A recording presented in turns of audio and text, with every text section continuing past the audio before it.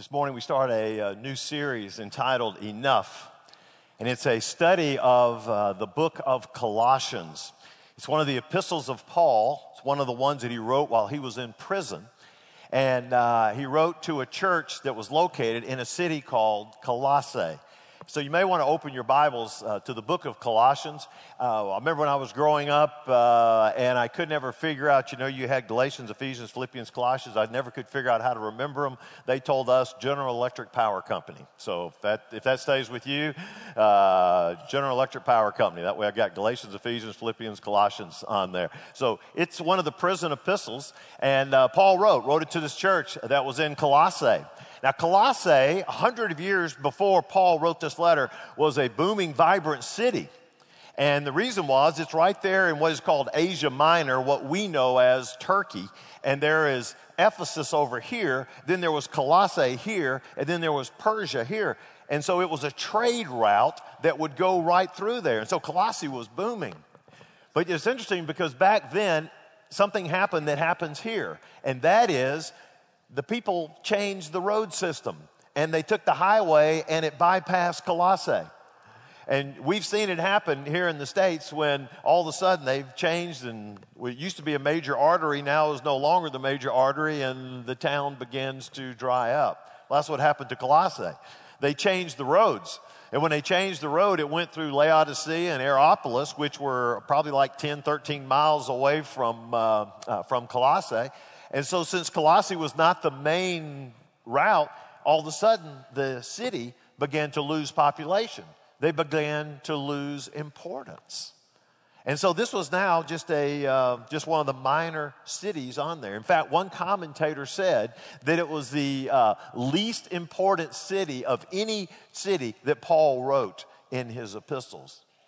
But there was a church there, and it was not a church that Paul founded. Paul had never been to Colossae. There was a man by the name of Epaphras who grew up in Colossae, who went to Ephesus when Paul was there and was planting that church, and he heard the gospel, and he made a decision for Christ, and he came back to Colossae, his hometown, and he began to teach and tell about this gospel, and people were hearing it, decisions were being made, and all of a sudden the church was being formed. And so it wasn't even Paul, but it was an associate of his, Epaphras, that helped found this church. And so Paul is in prison right now, and Epaphras comes and visits him, and he gives him a message, and he tells him, man, some great things are happening in the church. But then we've also got another issue that we need to deal with. So Paul writes this letter to the church, twofold. First of all, just to show his personal interest in them. In essence, to say, hey guys, I know I've never met you, but what I'd like to know is that, hey, the same gospel that I've been preaching everywhere else is the same gospel that Epaphras preached to you, and I'm excited about what's going on there in Colossae. But the second purpose was there was something that was happening in the church that was just getting started, and they were getting real concerned about. And it was, if you read in commentaries, they call it the Colossian heresy. There was some heresy that was going through the church. In fact, in chapter 2, verse 8, Paul calls it a philosophy. And it's something that can be very destructive, but it's just this philosophy. And it's hard to get a handle on what all it is because it's not just one thing, it's a bunch of things. And so in doing research on this, I went to a commentary written by a professor at Southwestern Seminary that I had. His name is Curtis Vaughan. And Curtis Vaughan was a renowned theologian. And as he wrote in Colossians, he said if you took the whole book, you could probably see three different elements. And he calls it a syncretistic movement. Syncretistic. I'm going to introduce some words today that you're going to be impressed with. And so one of them, syncretism. Something syncretistic, it just means you add a bunch of stuff into it. So it's like you got a belief system over here, and then all of a sudden you say, well, I think I'm going to add a little bit of this outside, and I'm going to add a little bit of this outside, and add a little bit of this, and we stir it together, and guess what? Now I've got something that's really entirely different. Syncretistic. Other things happen, and that's what was happening over there in the church. And he says there were three elements to it. Number one, there was a Jewish element. Most of the people living there were Gentiles, but there were some Jewish people there.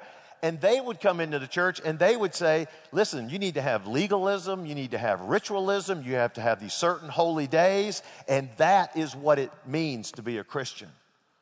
And so they were entering that into the teaching. And then he says there was a pagan element. And the pagan element is people who came in from this world of where they were trying to bring their culture into it. And they said there was some superstition, there was astrology, there was some magic, there was angels, there was all kind of things they began to take and add to it. And then there's this growing philosophy called Gnosticism. Sometimes you'll hear it in your Sunday school lessons at times. Gnosticism. Gnosticism is the elevation of knowledge. And where people felt you had to have this esoteric knowledge to be able to really relate with God. But they also believed that everything that was not spiritual, that was physical, was inherently evil.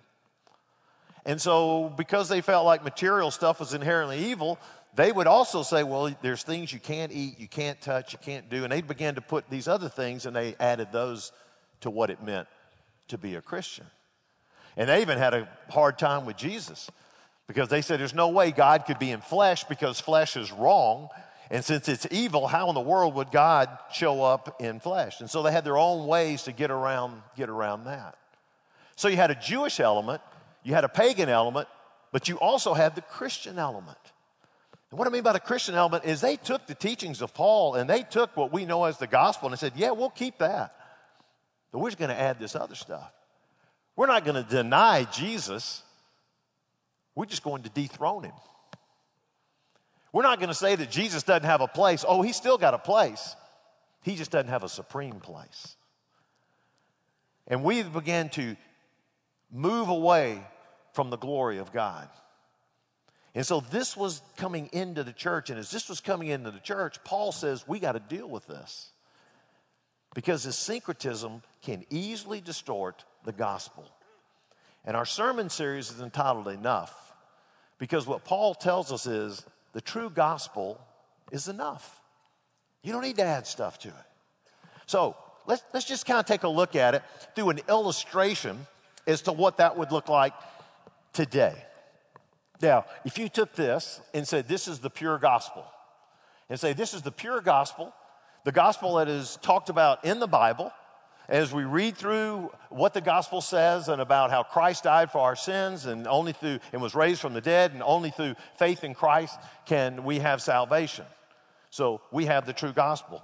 But then what happens is we introduce some other things. And let's say in our world over here, one of the first things we'd like to introduce is our culture. And our culture, today the big buzzword is tolerance. And so it means that there's no absolute truth, there's just relative truth. You tell me what you think is truth, I'll tell you what I think is truth, and then we'll just all get together, which makes absolutely no sense on that. But there's no absolute truth. It's just kind of whatever you feel like, and we need to tolerate what everyone else believes. And so I think that this thing about Jesus only, that's kind of restrictive. And when you say that, when Jesus says, I'm the way, the truth, life, no man comes to the Father except by me, that just turns a lot of people off. So I think what we need to do is we need to kind of open this up. And we're all for Jesus. Okay, we're going to keep him. You got that? We're going to keep Jesus. That's okay. And the teachings, we're going to keep those. But this thing about only Jesus, we're going to need to add. And so we need to make some changes on that. And so as we began to add a little bit in here about just need to be a little bit more tolerant on things. And we need to just understand that we can't be so dogmatic about some of the things that Scripture talks about. So we need to make some changes. Well, one of our young staff members introduced me to a phrase I've never heard before, moralistic therapeutic deism. It was worth the price of admission, guys. I got to tell you. Moralistic therapeutic deism. It just speaks to my heart. But when you think about those three words, moralistic, be good. We just need to be good. Therapeutic, I want to be well adjusted. Deism. What deism was a belief that yes, there is a God, but he's a distant God. And it's like the clockmaker theory, where he builds this clock, winds it up, puts it on the shelf, and steps back and just lets it tick. And it's a belief that, yes, we do have a God, but we really don't have a personal God because he doesn't really want to interact with you. He's just going to step back and watch and see what happens. But at the same time, this God can also be a genie, because he should give me everything that I want, because I want to be happy and I want to be well adjusted, and that's what God wants for me. It's all about me, isn't it? And so if that's true, then he'll give me everything that I want, and I'm good. And see, what happens is the gospel says Jesus didn't come just so that we could be good. Jesus came so we could be transformed. And when Jesus dies on the cross for us, and when we come into a relationship with him, it is so that we can become like Christ, and that we can be transformed into his image, and we can glorify God, our creator. It's not about me, it's about him. But we need to put a little bit of that in there. We need to put some of that moralistic, therapeutic deism and tie that in. And while we're at it, I guess we can just put a little prosperity in there, but everybody's supposed to be rich and everybody's supposed to be healthy. So if we could just add that to the gospel, because, the gospel does say that if we ask him, he'll give us these things. So let's just add that to it. Let's just put that in there, okay? Well, let's just put them all in there. What do you think? Think we got room for it? It's going to overflow. I don't have much for this, which I guess is true, because there's some that believe that if you're really going to have a correct theology, you've got to realize that God has a favorite political party. So let's just put a little of that in there. And we also know that he has a favorite cable news network that God is in favor of. And then, by golly, we all know here that God has got at least one favorite football team. So we put that in there. And then you've got this.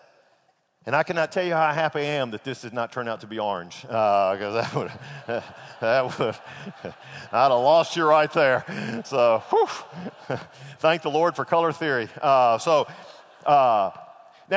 you look at these. I'm going to take these down right over here. Now, this is today's gospel that people have. This is the true gospel. You see a difference? Now, there's this much is in this. So we kept Jesus in here. We kept a lot of his teachings in here. We're not denying Jesus. We're just dethroning him.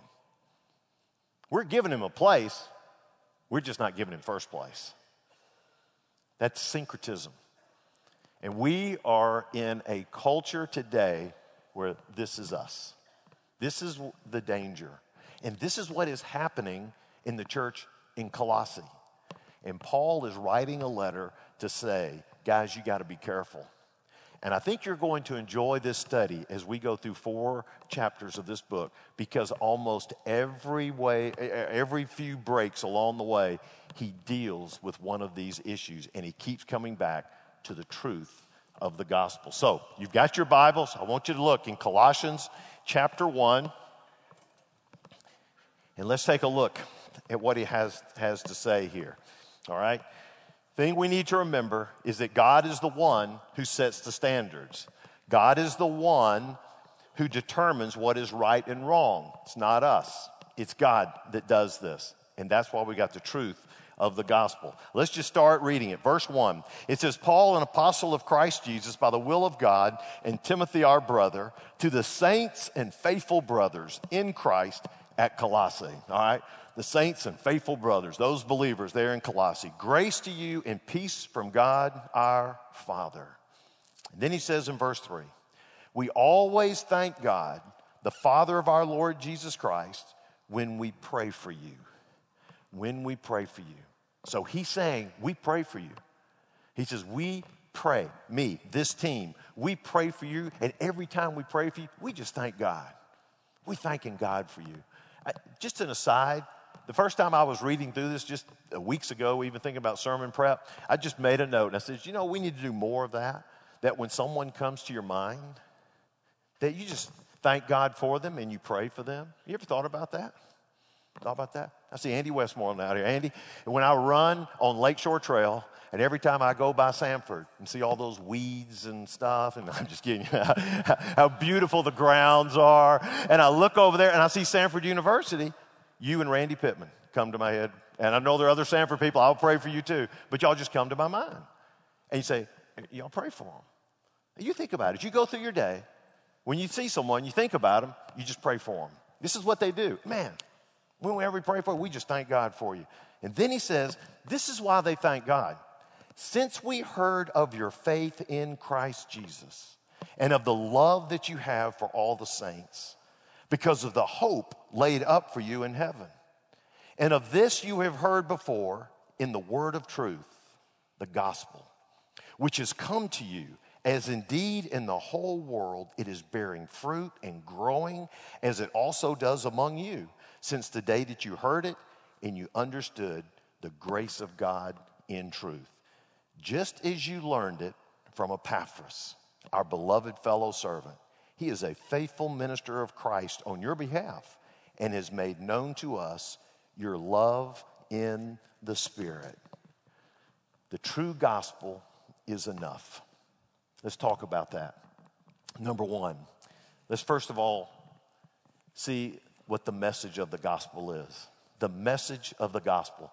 When we say that the true gospel is enough, what is the message of the gospel? You take in these 8 verses, you can see the gospel. Number one, the grace of God. First part is the grace of God. If you look at the end of verse 6, he says, since the day that you heard it and you understood the grace of God in truth. The gospel, it is grace. What the gospel does is it tells us that we are separated from God because of our sins. And because we're separated from God and we have this desire to come into a relationship with God, we keep trying to figure out how can we do that. And we work and we work and we try to do good things, but nothing we can do is good enough to be able to get to God. And so what God did in his own plan is he sent his own son, Jesus Christ, to put on human flesh, 100% man, 100% God, live a perfect life, and then teach and heal and show people who God is. And he said, if you've seen me, you've seen the Father. And then he went to the cross to pay for our sins because the Bible says that the wages or the penalty of sin is death. That we have to die physically and one day we will die eternally and always be separated from God. And he went to the cross and he died on the cross for our sins. But then God, 3 days later, reached down in that tomb and pulled him out of the tomb, and he was raised from the dead. And as soon as he came out of the tomb, you could just see the word sin scratched out, taken care of. You could see the word death scratched out. He took care of that. He overcame sin. He overcame death. And then he comes before us and he says, I want you to have a personal relationship with God the Father. And that sin that was keeping you from it, I've already paid for it. And so I'm offering you a grace gift. I'm offering you a gift right here of salvation. And I'm placing it before you. If you will accept that, then you can come into a relationship with the Father. The gospel, it is the grace. It is the grace of God. But second of all, it's faith in Jesus Christ. Faith in Jesus Christ. Look what he says in verse 4. He says, we pray for you since we heard of your faith in Christ Jesus. The commitment and the trust. He said, this gift was given out there and you accepted it because you had faith in Jesus Christ. You accepted it. You prayed. You asked Christ to come into your heart. His Holy Spirit came in. He says, you accepted that by faith. You took that step. You committed to him and you gave him the authority to rule your life. So the gospel is the grace of God. It is faith in Jesus Christ. And number 3 is your love for others. Your love for others. He says, since we heard of your faith in Christ Jesus and of the love that you have for all the saints. You see, love is the fruit of faith and it's the proof of its genuineness. And when a person says, I've got faith in God, then he also should demonstrate that by having love for others. And he said, this is why we're so excited when we think about you as a church. These are the things we've heard about you. We've heard your step of faith in Christ and we've heard about the way that you love others. And it just ties into what Jesus said when someone asked him, he said, Master, what is the greatest commandment? And he says, you need to love the Lord your God with all your heart, soul, mind, and spirit. You need to love God with everything. And then second is to love your neighbor as yourself. So if I love God with everything I have in me, it means that I am accepting him as my authority and I acknowledge he is the one God. That's faith. And then I come over here and I practice it by loving others. And he says, this is exactly what you guys are doing. So he said, listen, Colossae, I want to let you know, it's been the grace of God that offered you this salvation, but you guys have got the marks of a Christian. You've shown your faith in Christ, you're loving other brothers, and last of all, there's that hope of eternal life. And so the gospel is the grace of God, faith in Jesus Christ, love for others, and then the hope of eternal life. And in verse 5, it says, because of the hope laid up for you in heaven. The hope laid up for you in heaven. It's stored up as a treasure. It's in the future. It's laid up. It's the blessedness of heaven. And he said, because you have that hope, that motivates you to keep on going, motivates you to keep loving people, motivates you to keep making those stands for Christ. And he says, because of this hope that is laid up for heaven, the believer's hope is the confidence that it's better to stake one's life on God than to believe this world. You know, everybody has to figure out where your hope is. And when you drill down and you see we've got faith and we've got love, but then he says, because of the hope laid up for you in heaven, the hope laid up for you in heaven, that's dealing with eternity. And if we can just be as bluntly honest as we can be, every one of us has at least one thing in common here, and that is that we're all going to die.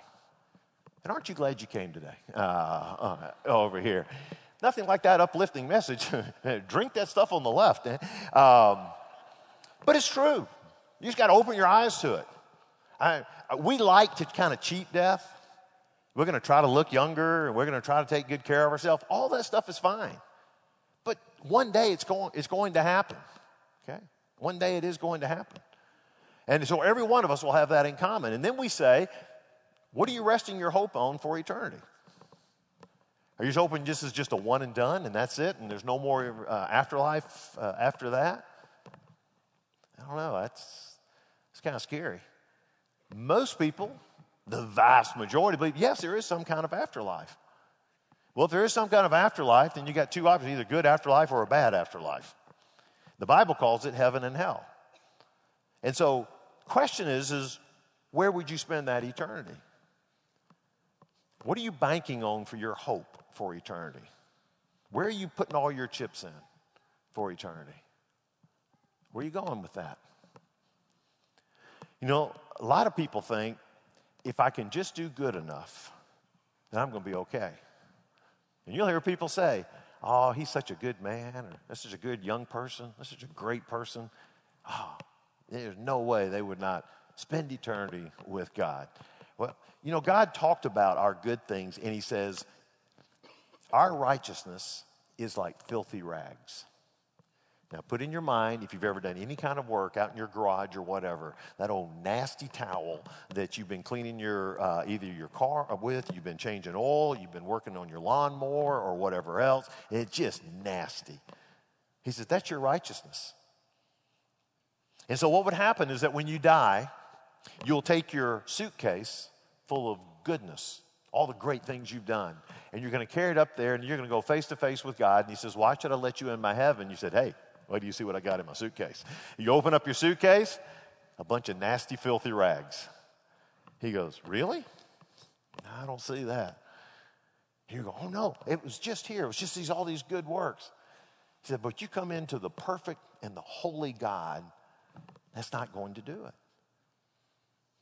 But what you have to do is have someone that stands in your stead, and that is his son, Jesus Christ, who says, I know him, I died for him. I paid his sins. And God, if you look close, you don't just see him, but you see the righteousness of Christ in him. Because the Bible says when we receive Christ, we receive his Holy Spirit, and that we receive that righteousness of Christ. And God sees us as that, and he says, come on in. Come on into my heaven. And so it's a question we all have to deal with. And Paul was talking that, man, you guys are right on target. You understand the grace of God. You got faith in Jesus Christ. You're loving other brothers, and you've got this hope for eternity. And you know it's laid up, stored up for you like a treasure. All right? That's the message of the gospel. Number two is the universality of the gospel. The universality of the gospel. And that means it's intended for and applicable to all people. We'll leave that up there for a moment. Some big words. Universality of the gospel. It just means it's intended for and applicable to all people. That the gospel works everywhere. And I love what he says over here. He says in verse 6, he's talked about the word of the truth, the gospel, which has come to you as indeed in the whole world it is bearing fruit and growing as it also does among you. Listen closely to what he says. The gospel that came to you, that Epaphras shared with you, is the same gospel that is growing and bearing fruit all around the world. Now, some people say, was that just hyperbole when he said all around the world because it hadn't gone all around the world? Or others would say, is he talking about the Roman world? Because amazingly, the gospel was starting to spread like wildfire.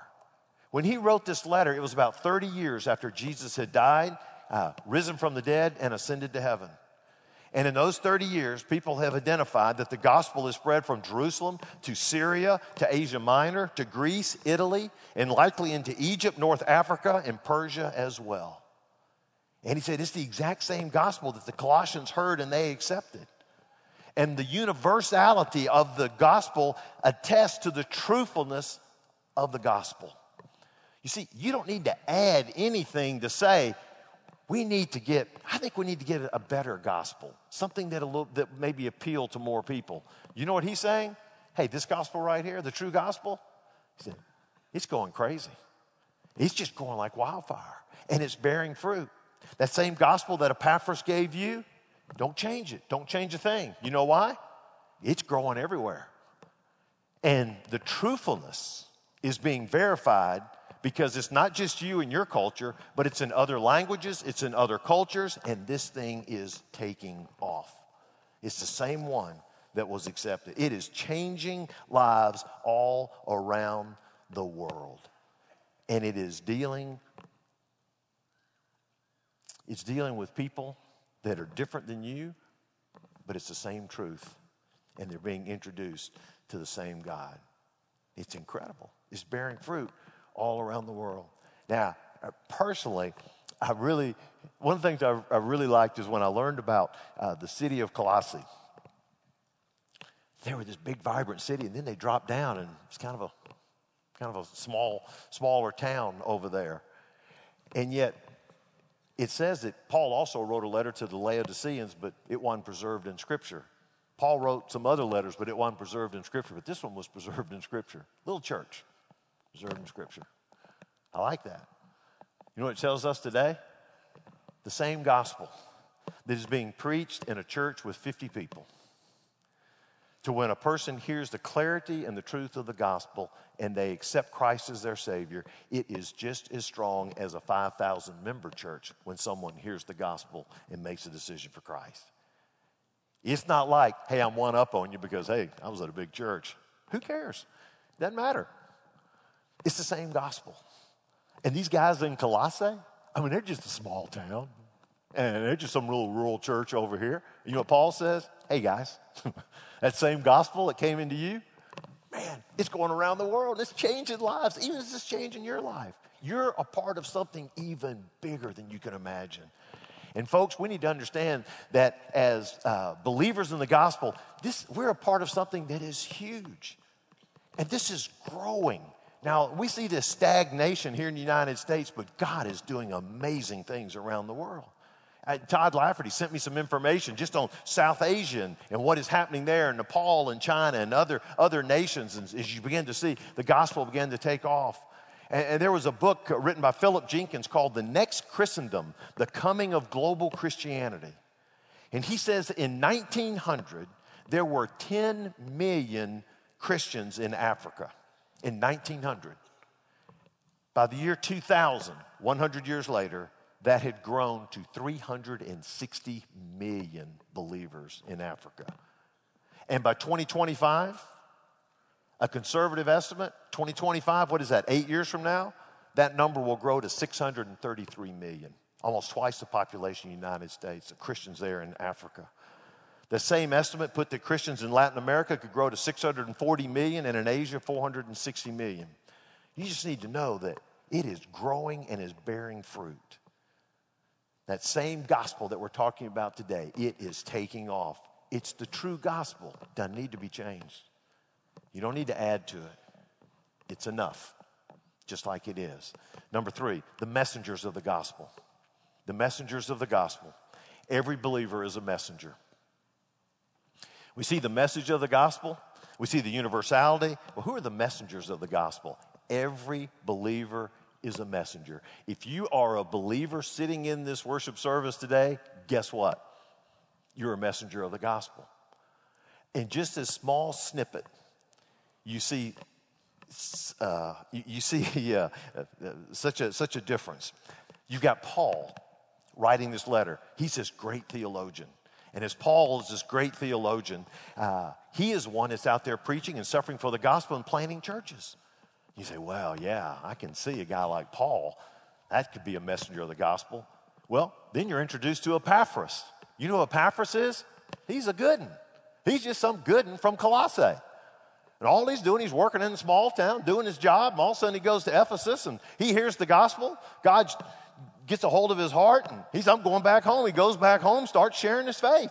Tell him about Jesus. Tell him about what's happening. The death, the burial, the resurrection has changed my life. I'm a different person. People began to accept and they began to pray and receive Christ. And then all of a sudden they said, well, I guess we got to put together a church. And now they put together a church. He didn't go to seminary. He spent some time with Paul. Paul discipled him some, sent him over there, and now he's doing the work. He's just a messenger. And so even then, some of you would say, well, I know I'm not a Paul, and, you know, the Epaphras, at least he had some time with Paul, so I'm just different. Well, I'm kind of look at this. Look at verse 6.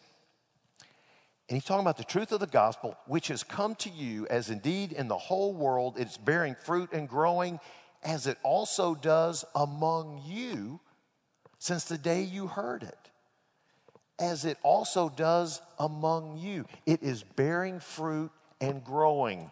Bearing fruit and growing. Bearing fruit and growing. And the next word says, among you. You know what that means? That means that the members of that church are being messengers for the gospel. It is bearing fruit and growing. Where's your minister? Where's Epaphras?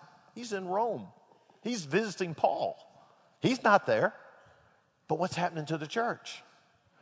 It's bearing fruit and it's growing. Where's that coming from? The members themselves. And so every believer, we're all messengers of this incredible gospel. You don't have to go to seminary to be the one to say, this is the pure gospel.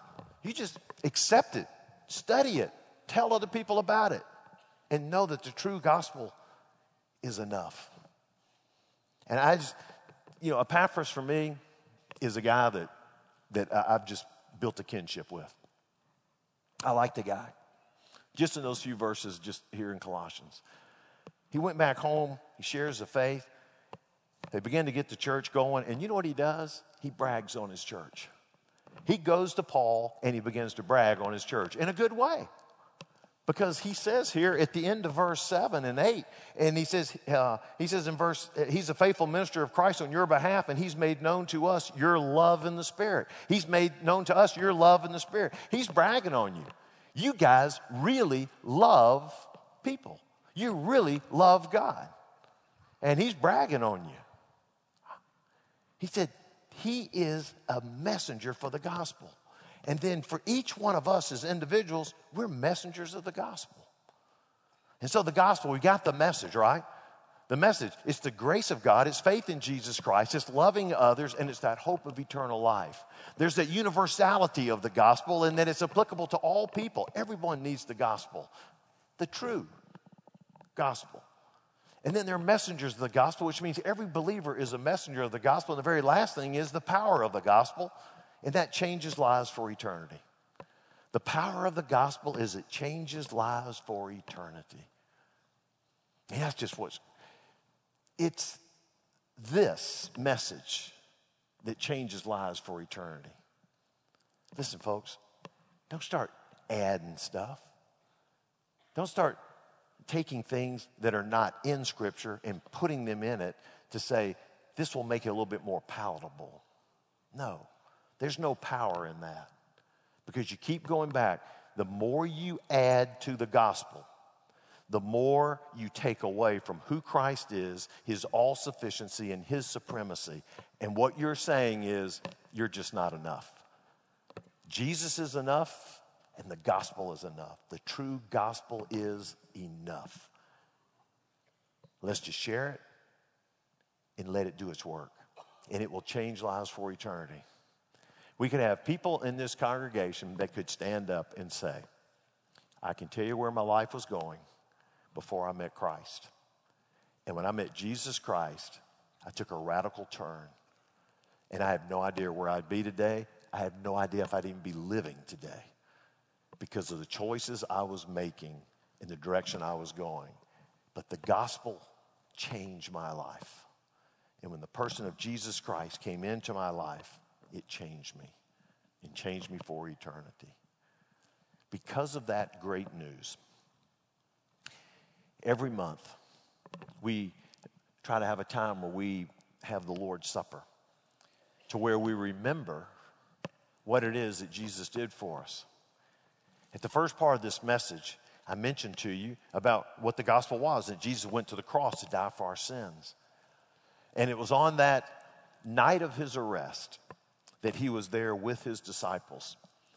And he gave some final teaching to them. And he also took this final meal. It was a Passover meal. And he took each of the elements, a couple of the elements of that meal, and he gave new significance to it for them to always remember.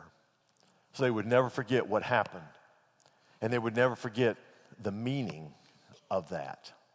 And so we will take time in just a moment to partake of the Lord's Supper and to remember the one who died on the cross for our sins, the one who gave us the true gospel, the one who is enough, the one who is supreme, and the one who is all sufficient, and that is Jesus Christ. And so I'm going to ask at this time for our ushers that are going to help us with the elements. If you would come at this time, and we're going to distribute the elements. And as we distribute these elements, I will ask you to do this for me. Just hold on to them. Don't do anything with it. Once you get it, take the element and then pass it on across. The guys, y'all go on and distribute them now. And as you receive that, now I'm going to get y'all just to get in your place, and then we'll have a word of prayer. As you receive it, just hold on to it. Now, for those that are not members of our church, if you are a believer in Christ, but even though you're not a member of Shades Mountain, you're fine. We'd love for you to participate in this. But if in attendance in today and you're sitting here and you say, Danny, I understand what you're talking about, the true gospel, but I've never really done that. I've not really experienced that. Then what I would ask you is that when they pass the plate, you just go on and pass it and don't partake. It is something for believers to partake in. And as we explain a little bit more, I think you'll understand.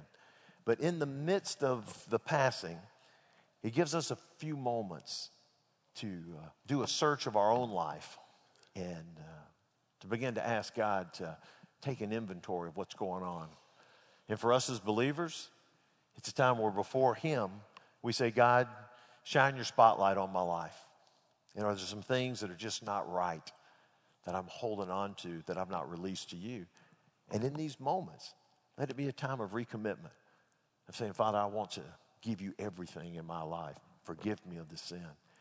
And for some, you've never made this decision for Christ. I hope you'll think about what we've talked about. Listen to the words of the song that will be sung.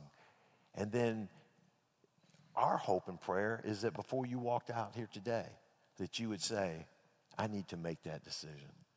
I need to know eternity, and I need to know today what my purpose and meaning is in life and what it means to have a right relationship with God. And we'd love to help you with that. But at this moment, let me lead us in a word of prayer, get our hearts prepared, and then we'll have the passing of the elements. Heavenly Father, we are so thankful for the true gospel. And because the true gospel points us to your Son, Jesus Christ. And so, Lord, as the elements are distributed, and we have an opportunity to think about what you did for us on the cross. May we be convicted of sin, but at the same time, may there be a gladness and joy in our heart because you cared enough and loved enough and demonstrated your love for us that you were willing to do this for us and that we can come into that right relationship with you. So speak to our hearts during this time, for it is in Jesus' name we pray. Amen.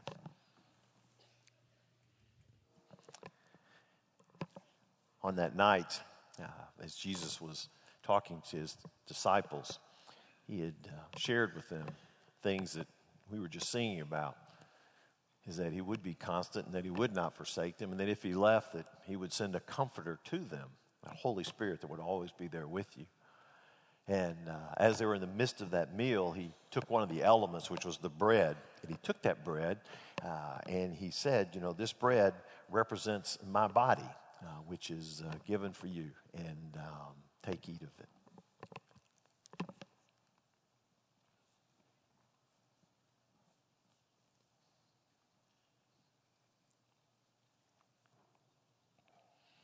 At that time, the disciples didn't really understand exactly what he was talking about, but they would understand it hours later as they saw him beaten and then crucified, being suspended between heaven and earth for 6 hours.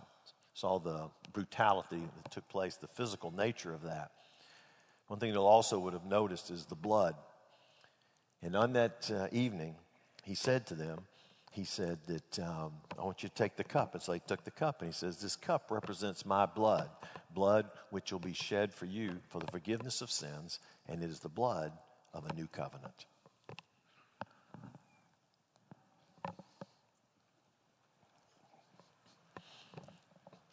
He said that when they completed their time together in supper, that they went out and they sang, and there was a time of worship that they had. And as they worshiped, then it was just hours later to where the arrest took place. And so for us, we also like to have a time of worship, and a part of in our service will be our time of taking up our offering for us to be able to give back to him. And I always think it's interesting when you do the Lord's Supper, because it is Jesus totally giving himself up to us and for us, going to the cross to die for us. And then we have an opportunity to take an inventory of all the things that God has entrusted to us. And so then when you come to a service and you have a time of an offering to where you say, you know what, God, I'm so thankful for the things that you've done for me. I in turn want to give back to you.